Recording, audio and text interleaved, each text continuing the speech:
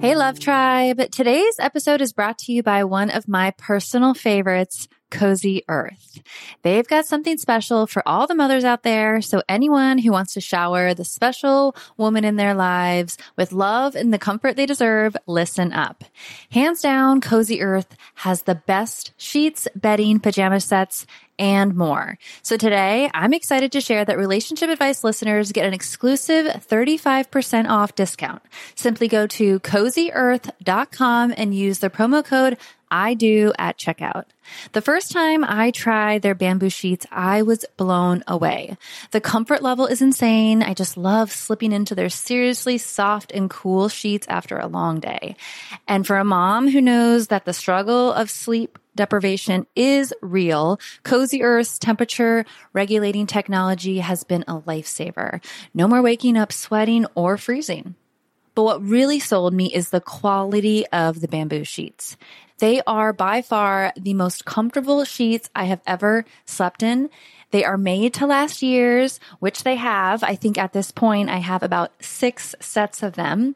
And they have a 100-night sleep-free trial and a 10-year warranty. So you know you're getting something that is going to stick around. So if you're ready to prioritize your sleep health and treat yourself or the mom in your life to the luxury she deserves, head on over to CozyEarth.com and use the promo code I do for an exclusive 35% off. Because every mom deserves a good night's sleep, and with Cozy Earth, you can finally get the rest you need. Let's talk about a struggle many of us know all too well. Losing weight. Remember those days when everyone was on a juice cleanse or just basically hangry all the time? That was no fun for anyone. Well, there's a better, more sustainable way to shed those pounds. Today, I want to introduce you to Ro Body. It's not your typical weight loss program. Instead of all the gimmicks, they offer access to the most popular weight loss shots on the market. But here's the real deal. They pair these shots with simple lifestyle changes, helping you lose 15 to 20% of your weight in a year on average, and actually keep it off. Plus, over 200,000 people have already seen results with Ro Body. So what sets Ro Body apart? The support. They handle all the insurance stuff for you and give you access to a provider whenever you need them. And the best part, you can sign up online from home, no doctor's appointments, and no waiting rooms. Say goodbye to those days of hangry juice cleanses. With Ro Body, losing weight is straightforward and sustainable. Take that first step today and say hello to a healthier, happier you. Kickstart your weight loss journey the right way and head to ro.co/IDO. That's ro.co/IDO. Sign up today for just $99 for your first month and $145 a month after that. Remember, medication costs are separate. That's ro.co/IDO.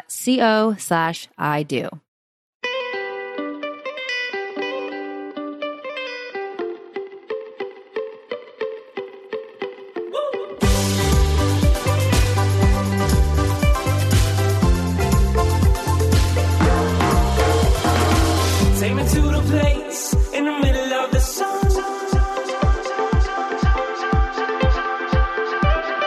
And we'll sing this song, sing it one by one. Hey guys. What's going on? Thanks for tuning in to today's show. Yeah, we have a great show with Dr. Alexandra Solomon, and we've actually had her on the show before. We love her. And she is a clinical assistant professor at Northwestern University and a licensed clinical psychologist at the Family Institute at Northwestern University. She is the creator and facilitator of the new course, Intimate Relationships 101, and the author of her new book, Taking Sexy Back: How to Own Your Sexuality and Create the Relationships You Want. And we had a great conversation today about relational self-awareness and how we can understand our past history in the family dynamics that we grew up with and apply that information to our relationship and learn about ourselves and our partner in the process. So a lot of great tools today. She mentioned something that we've never had suggested on the show, a writing exercise. Oh, don't give it away. I'm not going to give it away. This was the lead to make the listeners yes. listen. Yes. But it's a great one, and it's worth getting the full explanation. I would just tell you, but Dr. Solomon does a much better job, and it's a more thorough explanation of this writing exercise that will help you get unstuck a lot of times if you're having an issue with your partner, family member, friend, just relational conflict. It's a really cool exercise. And if you want to learn more about this topic, about the relational self-awareness, we'll also link to her TED Talk, which is around this in the show notes and on the website. So head over there to check out that.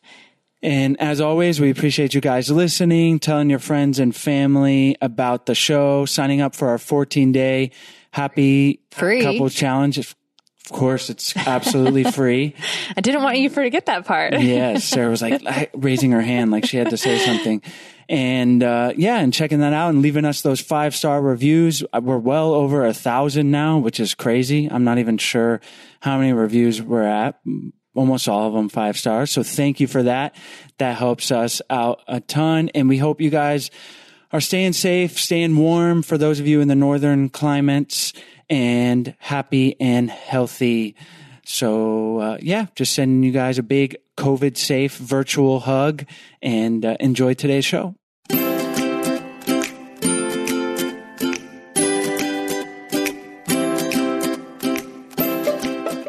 Alexandra, thank you so much for joining us back on the show. It's so good to be with you again.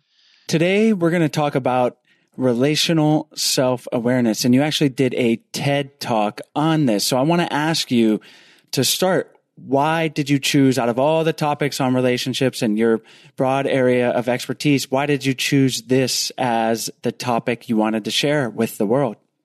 That's a great question to start with.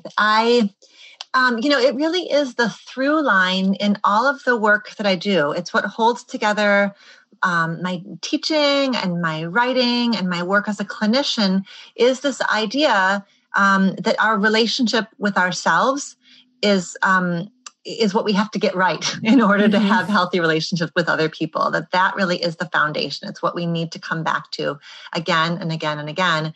And that concept is so important to me that it is the thing that holds together, whether we're talking about dating or parenting or infidelity or any of those other topics. The place I want people to be really grounded in is that curious, compassionate relationship we have with ourselves that dictates how all the rest of it goes. So how can we begin to just understand our relationship with ourselves and then bring that into our relationship? And through that understanding, obviously, that's how we're going to be interacting with our partner.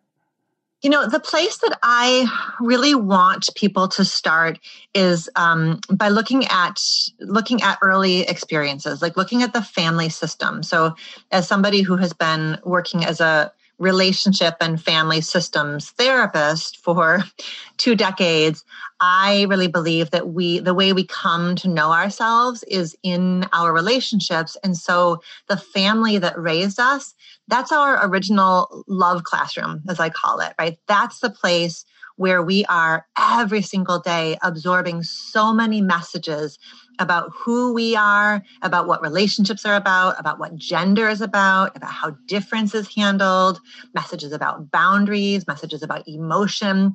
We're like students, absorbing all of this information, all of this meaning when we're little. And those experiences live within us in such a powerful and profound way. And we end up replaying those old dramas then when we fall in love as adults. So where I want us to start is by really understanding, okay, who was I in my family? And what are the most important lessons that I learned when I was little? So a lot of my work is helping people understand the family system. So I've definitely tried to look at my family history and my past and growing up, and sometimes things are pretty clear and it's like, okay, I understand that's how I received love from my parents and just all the different things that go on. But then it's like then what? Like if I recognize that was a negative pattern, maybe, and what is the value then in bringing that into awareness and then into a relationship? Mm-hmm. It's a great question. It's like sort of like what, like what's next then, or like what's Exactly. the then what? Mm-hmm. And I think that the healthiest and happiest intimate relationships are the ones that can take a moment of conflict, misunderstanding, disappointment, frustration, and hold on to both the present, like the here and now, and also hold on to a curiosity about like, what are the ways in which each of us is potentially playing out old dramas from the past? Like I oftentimes will ask, like, who are the ghosts in the room? Like, what are the ways in which the past is informing how I'm experiencing myself and how I'm experiencing you? We know we need this approach when we're hitting one of those like impasses, right? Where it's like, where there's the urge to say like, agree to disagree, or we're not going to get anywhere. Or when couples say things like, this is the same fight we've had 100 times.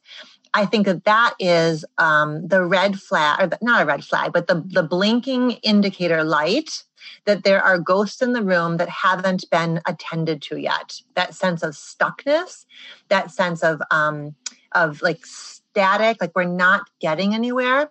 It's because you're actually not fighting with each other. You each are fighting against some sort of an old drama that really needs to be understood. Because what's so beautiful is when we practice relational self-awareness, conflict, misunderstanding, disappointment, frustration, those become gateways actually for intimacy. Like I come to understand you more deeply, you come to understand me more deeply, and healing. Because then when we're able to have a different kind of response with our intimate partner than perhaps we had in our family growing up, we're healing sort of old wounds. And the relationship then becomes like a crucible or a space of healing rather than a space for re-injury. Let's say a couple or an individual is having that same argument with their partner over and over again. And, you know, they've now just listened to the show and they're aware that, you know, maybe there is something that they need to work on, something from their past. What is the next step for them to take to start that healing process? Yeah. So let's play one out. Like, let's take an example of a couple that is having sort of like repeated conflict about work stress. Like when one, let's say when partner A approaches partner B and like just wants to vent about work stress, partner B gets irritable and frustrated and shut down and like doesn't have any bandwidth for tolerating partner A's work stress. And then what I would want partner B to do is ask this question: what happens inside of me when my partner comes to me with her work stress? What's going on inside of me? Like, rather than a simple answer of like, it's annoying to listen to somebody complaining about their work, I want partner B to be curious about like, what is it about my partner's work stress that is so activating to me? Like just that curiosity, that simple curiosity.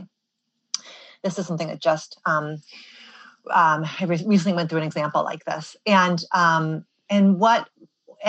as partner B sits with that question of like, what's going on in me? What makes it so hard for me to tolerate this? What they may realize is that they can get in a stance of judgment. They can judge their partner, that it's weak, that they are complaining too much. And what that can point to is like, why would I feel that way? And maybe it's because of a dynamic in the family of origin where partner B never had that chance, right? If partner B learned very early on that there's nobody here to listen to me and that I can't really show weakness, I have to be perfect. I have to have all my stuff figured out because that's who my family has sort of asked me to be, needed me to be, given me the message that I have to be. Then it's really hard for me to give my partner something that I don't know how to give myself. Mm-hmm. And so in that example, if partner B, rather than judging their partner for their need to vent, partner B can start to relate to that as like a point of growth and a point of healing. And that as partner B flexes that muscle of patience, of compassionate listening, they actually start to give themselves something. They make the space to give themselves something that they didn't have growing up, right? It's a new way of being in relationship. Because if I can give it to my partner, then maybe I can give it to myself. I can ask my partner for that. I can start to learn a new way of handling the stresses of life. And I think that's such a common one around what can be so difficult is if what we learned growing up is that we have to be perfect. We have to have ourselves figured out. We can't complain. We can't lean on somebody else. Of course, we're going to be impatient in our relationships, and we have the opportunity to grow in that way and to like do it differently.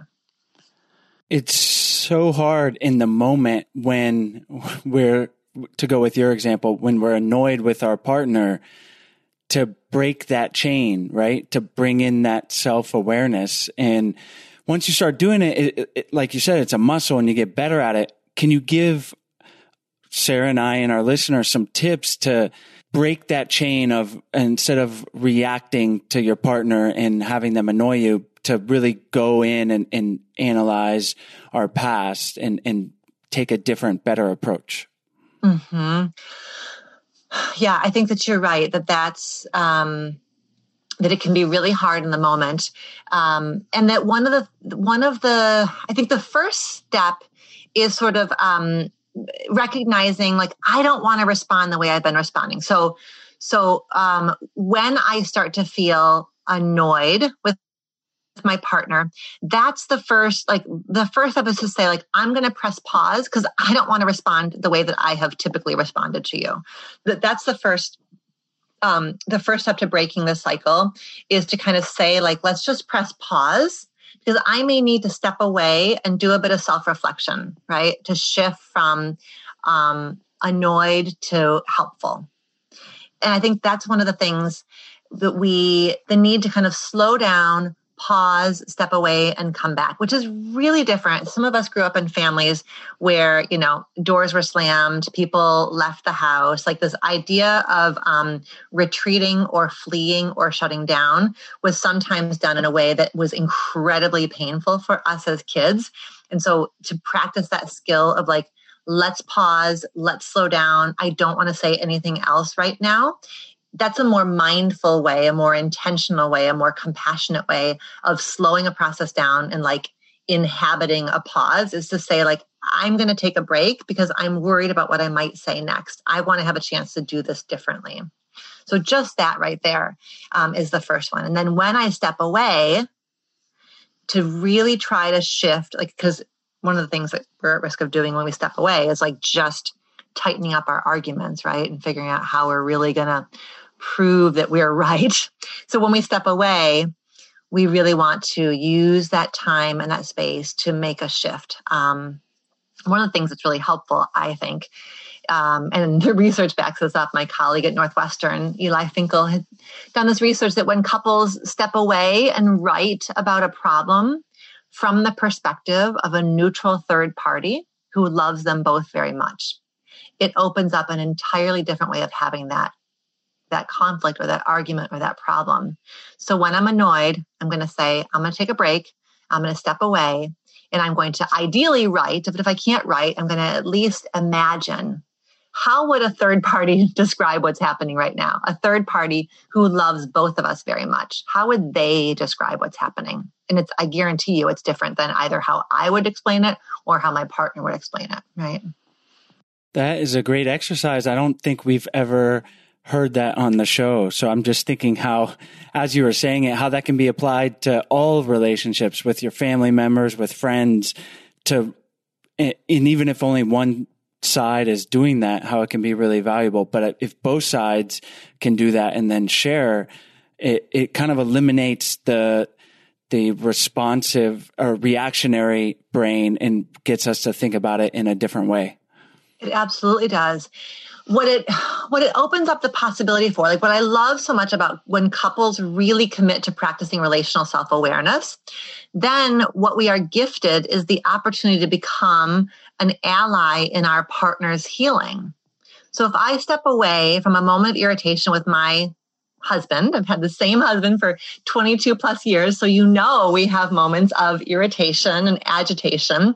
If I can step away and imagine how somebody who loves both of us might describe this, it opens up this space of empathy for my partner's perspective, which I can't have, right? When I'm flooded, the definition or the experience of being flooded is I can't see it from your point of view. All I can see is that I'm the victim, or I'm being wronged, or I'm being misunderstood. If I can step away and take a stance that's a bit more neutral and empathic, I can start to see how my partner might be feeling in this moment.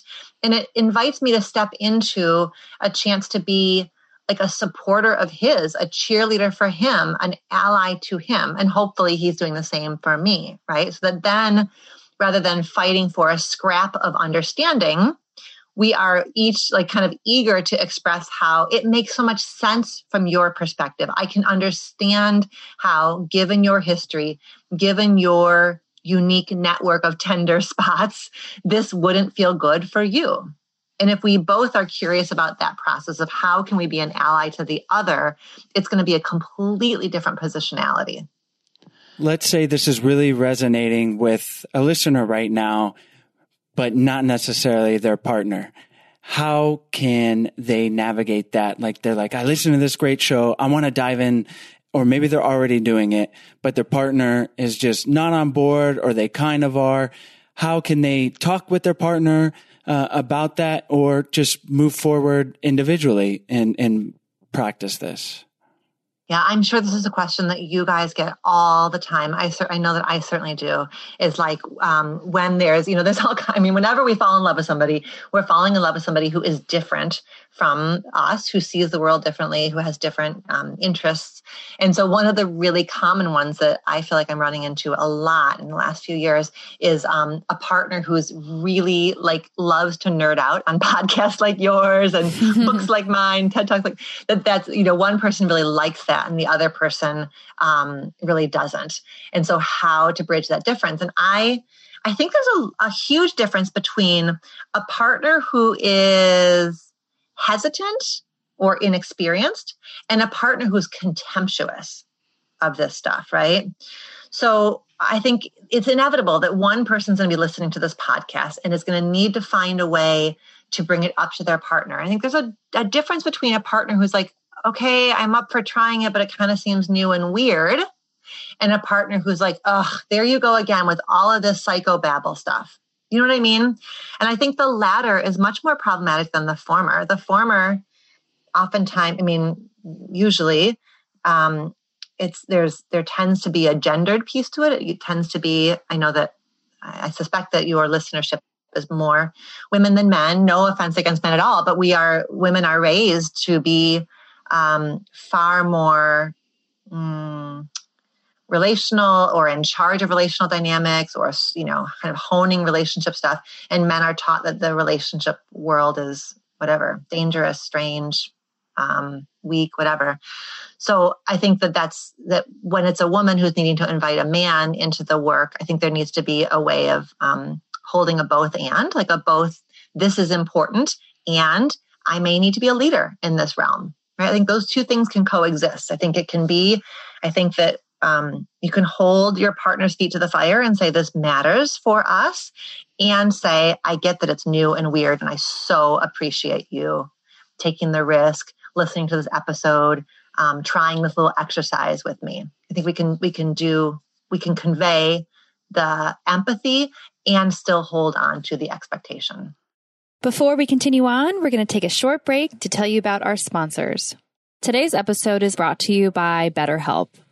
We share a lot of great relationship advice on this show, but there's really no better way to grow both personally and in your relationship than working with a therapist. BetterHelp connects you with a professional counselor in a safe and private online environment. You can communicate with your therapist via text, chat, phone, and video, and you can choose from over 3,000 U.S. licensed therapists across all 50 states who specialize in relationships, depression, stress, anxiety, self-esteem, anger, and so many more areas. In fact, so many people have been using BetterHelp that they are recruiting additional counselors in all 50 states. And anything you share is confidential. And if you're not happy with your counselor for any reason, you can request a new one at any time for no additional charge. BetterHelp is secure, convenient, and professional. We want you to start living a happier life today. As a listener of the podcast, you'll get 10% off your first month by visiting betterhelp.com/ido. Join over 1 million people taking charge of their mental health. Again, that's BetterHelp, HELP.com/ido. Voting has always been important to me because I know how lucky I am to be able to exercise my right to vote. And every eligible voter should have the same right to make their voice matter. More than 160 million projected voters cast their ballot this year, shattering records.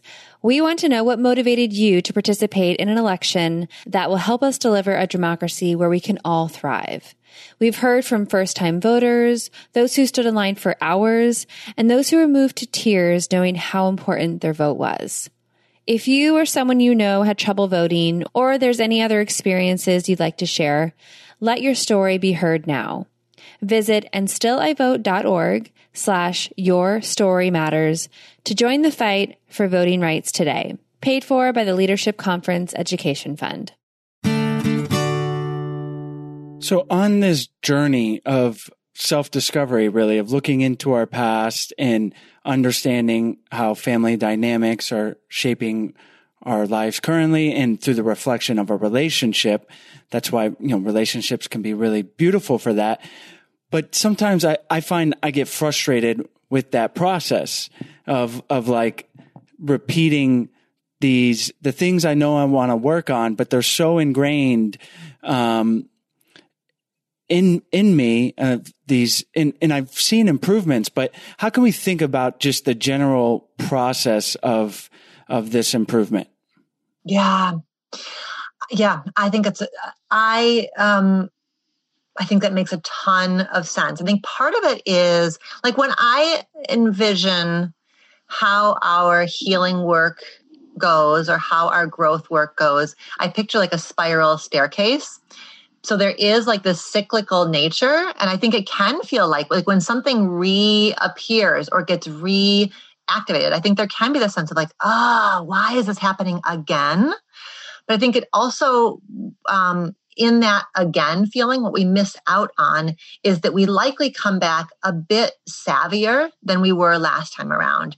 And I think maybe we get just even a hair less activated than we did last time, or so we don't go as deep, or we don't stay down in that dark place for quite as long. So I think that we need to look for a way, rather than focusing on the here we go again part, focusing on the what went differently this time around part. Because if we keep that lens focused on like what are even the micro elements of improvement, that keeps us motivated.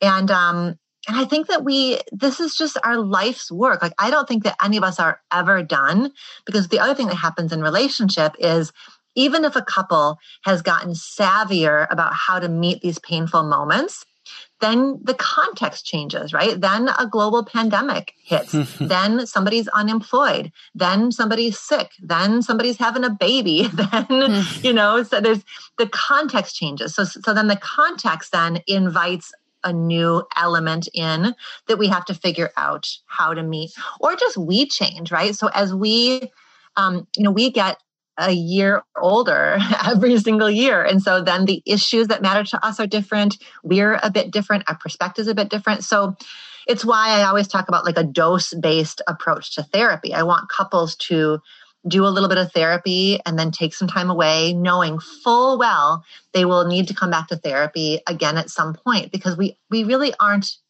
ever done. I think we just get a bit savvier about how we handle stuff.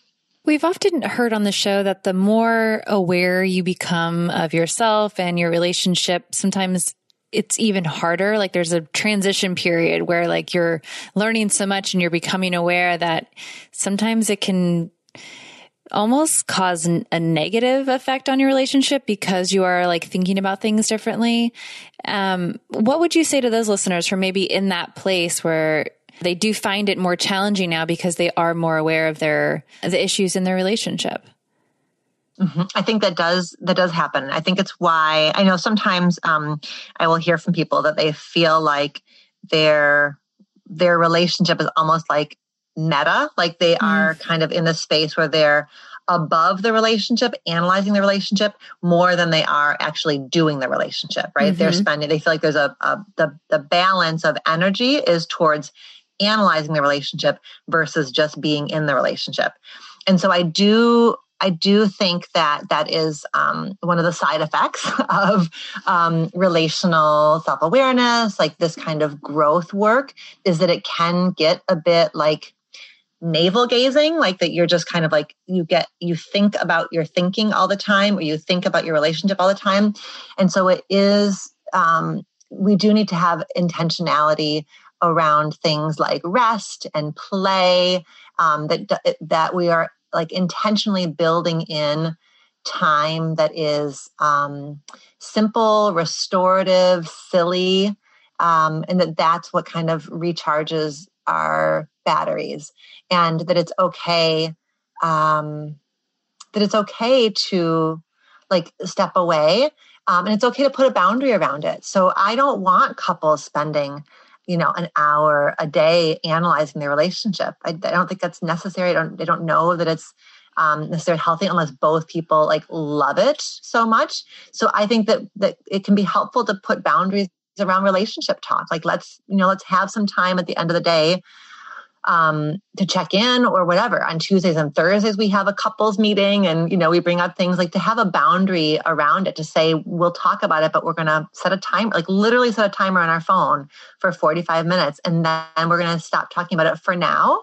And we're going to do something else, watch a show together, go for a walk together. So I think that having some boundaries around relationship talk is okay. And it makes sense. And it doesn't mean that the conversation has to be done, but it does mean that people have maybe different amounts of bandwidth and energy for talking about the dynamics. That's great advice for our longtime listeners, because if you're always listening to these shows and excited about it, I'm speaking from personal experience, then it's great. And it's like, I want to apply these things. I want to learn about my family history, even on a personal level, not even for a partner, but just to give yourself a break sometimes, and that you don't have to be in your head trying to dissect everything all the time. Although awareness it's a beautiful thing and we want to be working towards it, but rest, play is definitely important as well to insert that. I think we know we've shifted from reflection to rumination when we are feeling, when the process is making us feel worse rather than better, and when it feels like we're going over the same material again and again and again. And rumination is, I think it can be sometimes a symptom of depression or anxiety, but I think it also, like, to start to notice when we're ruminating. Ruminating is that feeling of just like, I'm going over it and over it and over it. That there's something very, very self-compassionate about saying, okay, my darling, dear self, like that's enough for now. You will step away from the journal and go turn on some Netflix. I think there's something very self-compassionate about saying that. Love it. That's good advice for myself. And I also wanted to mention, I like how you talked about the spiral staircase for our self-development throughout life. And it reminded me, at one point I was looking up symbols. I think I was going to get a tattoo. Never happened, but I was doing some like online search, and there's a Buddhist symbol that's very popular of like the path to enlightenment. And a lot of them are a big spiral, and it's kind of just like this wandering spiral, and they look different. And then the middle is supposed to be enlightenment. I don't know that we ever get there. I think the Buddha did, but it's a nice way to think about the path towards of growth, and that, it doesn't maybe even necessarily have that dot at the end of, okay, now we're enlightened, but that every time, if we're making micro improvements, that's the path, a good path to be on. Mm-hmm. Is that how it feels like it goes for you, Chase? Like, does it feel like that's your process? Like that image lands for you? Like, how would you describe now versus like a year ago or 3 years ago for you? Yeah, I guess sometimes I would get frustrated that there always seemed to be something else. It's like, all right, I'm working on this, or I'm starting to understand this, and that there was some destination to arrive at, and the reality being that if I could stay present, and it's very, again, like Eastern philosophical, but you are where you're supposed to be in the present moment, and that it's the way I understood it, ultimately, that's all that matters. Like you can talk about the future and, if this or that, and then I'll be happy in the future, but that the future's not here, and that doesn't matter. So you can choose to be happy in the present moment. And so, maybe that spiral of not necessarily like this linear line of like, okay, check, I've figured out my family history, was helpful. Mm-hmm. Yep. Yeah.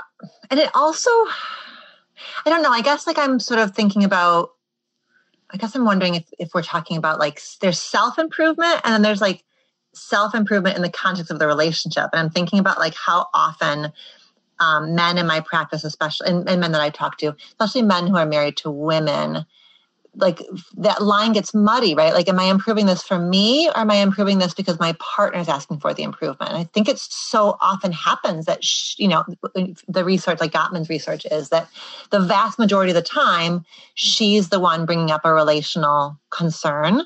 And I know that because men so often like are trained and taught to be fixers, that if she's bringing up a relational concern, it's going to kick him into a mode of like, okay, so what am I going to do now to make this problem go away? Right. That becomes like the way in which he maybe hears her concern. And it may be that she's saying, I want you to do this differently. So it may be a direct ask, but I'm just thinking about like, I don't know, the sort of like, do we get to be, I think part of it is like allowing ourselves to feel good enough as we are, like you're saying, so we're not like forever chasing that like end point, and always understanding like what's being asked of me in the context of this relationship, and how does it tie to a relationship dynamic, and what's my partner's part of the dynamic and what's my part of the dynamic. Yeah. I think for me, it was more the former of just being okay with the way things were in the moment. But I think both of those are important to understand. Obviously, every relationship dynamic is going to be different, and there's probably trillions combinations of either of those things, and a lot of complexity. I mean, that's where I certainly could get in my own head, in the sense of like the ruminating and the thinking and all the different relationship things, and understanding my past. And what has been very valuable is just to be present and to have breaks from that course of thinking. Yes, for sure. That's so often what our partners want from us anyways, isn't it? Like, I know that there are times in my marriage where they'll bring up something that's like something that I think, like, I will make up something that is far more a problem in my mind than what my husband is experiencing as a problem, right? Like, there are times that my own desire to be better, to evolve, to whatever, ends up, it's like I create a whole story inside my head that isn't necessarily shared by him, that what he wants is just my presence, like my attention, me as I am, that I'm harder on myself oftentimes than anybody around me is on me. Mm-hmm. Yeah, that's an important point and thing, that really resonates with me. So thank you for sharing that. And I think if our listeners can take that away as well, if you're listening to the show, you're obviously motivated to improve your relationship. So definitely take these tools and apply them, but also have fun, play, be silly, and give yourself a break sometimes. So I think that's an important reminder, Alexandra, and a great place for us to kind of wrap up. Before we say goodbye, can you tell our listeners where they can find you online, a little bit about your course, and if there's anything that we skipped over and that you want to emphasize? Yeah. So the easiest place to learn more about my work is my website, which is dralexandrasolomon.com. And right, so the biggest thing that is coming up, speaking of self-improvement and relationship improvement and understanding more deeply kind of who we are and what we're bringing to the table, I am launching an e-course called Intimate Relationships 101. And I love the idea of couples taking this course together. How fun to be able to sit next to your crush in class and learn alongside each other. But it is a course designed for people of any relationship status. And I certainly think, we were talking earlier about when one partner is a bit more reluctant or a bit more hesitant. I think that this course may be a really simple entry point for a more reluctant partner, because it is designed to be digested in small doses over time. It's self-paced. The course is available to you. There'll be live Q&A sessions with me along the way and email support. And there's learning, and then there's integrating and practicing. And so I think it's a really nice, kind of foot in the door for a partner who's feeling a bit more reluctant, and a chance to kind of be on the same page and learning alongside each other. Perfect. And you also just released a new book as well, Taking Sexy Back, right? Can you tell us a little bit about that? Yes, I did. So my second book is called Taking Sexy Back. It came out earlier this year, and it is basically a journey into the self around sexuality, around what were the messages that I internalized when I was young about sex, and how do those messages either get in the way or support? Mostly we're talking about ones that get in the way, my sexuality right now. And so it is a journey again it can be a book that you read when you're single or in the context of a relationship. It is written for those who've been socialized in the feminine. So for female, those who are women, to understand particularly the gendered messages that we internalize about sex, and kind of rounding out sex education, making sure we've got really good information about our bodies and pleasure and how to talk about sex. And so it's quite a comprehensive book. And it's been so fun to have it out there in the world. Wonderful. Well, we'll have to have you back on the show so we can talk about that, because I would love to learn more. So, Alexandra, thank you so much for coming back on the show. We always appreciate you taking the time to join us, and thank you so much. Good to be with both of you. Take care. Thanks so much for tuning in to today's show, guys. As always, the links will be in the podcast description, as well as on the show notes on our website at idopodcast.com.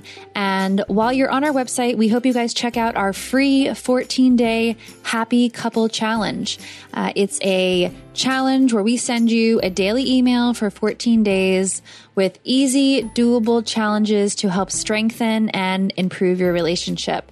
And it's honestly just a whole lot of fun to do with your partner. It's something new, and we think you guys will really enjoy it. So check it out. And while you're on the website, there are tons of free resources, as well as more information about our online course, Spark My Relationship, where our listeners can get $100 off. So check that out. You can go directly to the course website at sparkmyrelationship.com/unlock.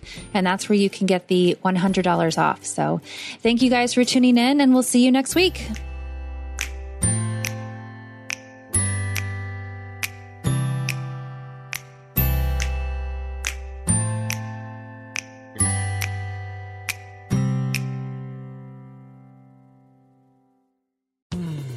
You were listening to a Pleasure Podcast.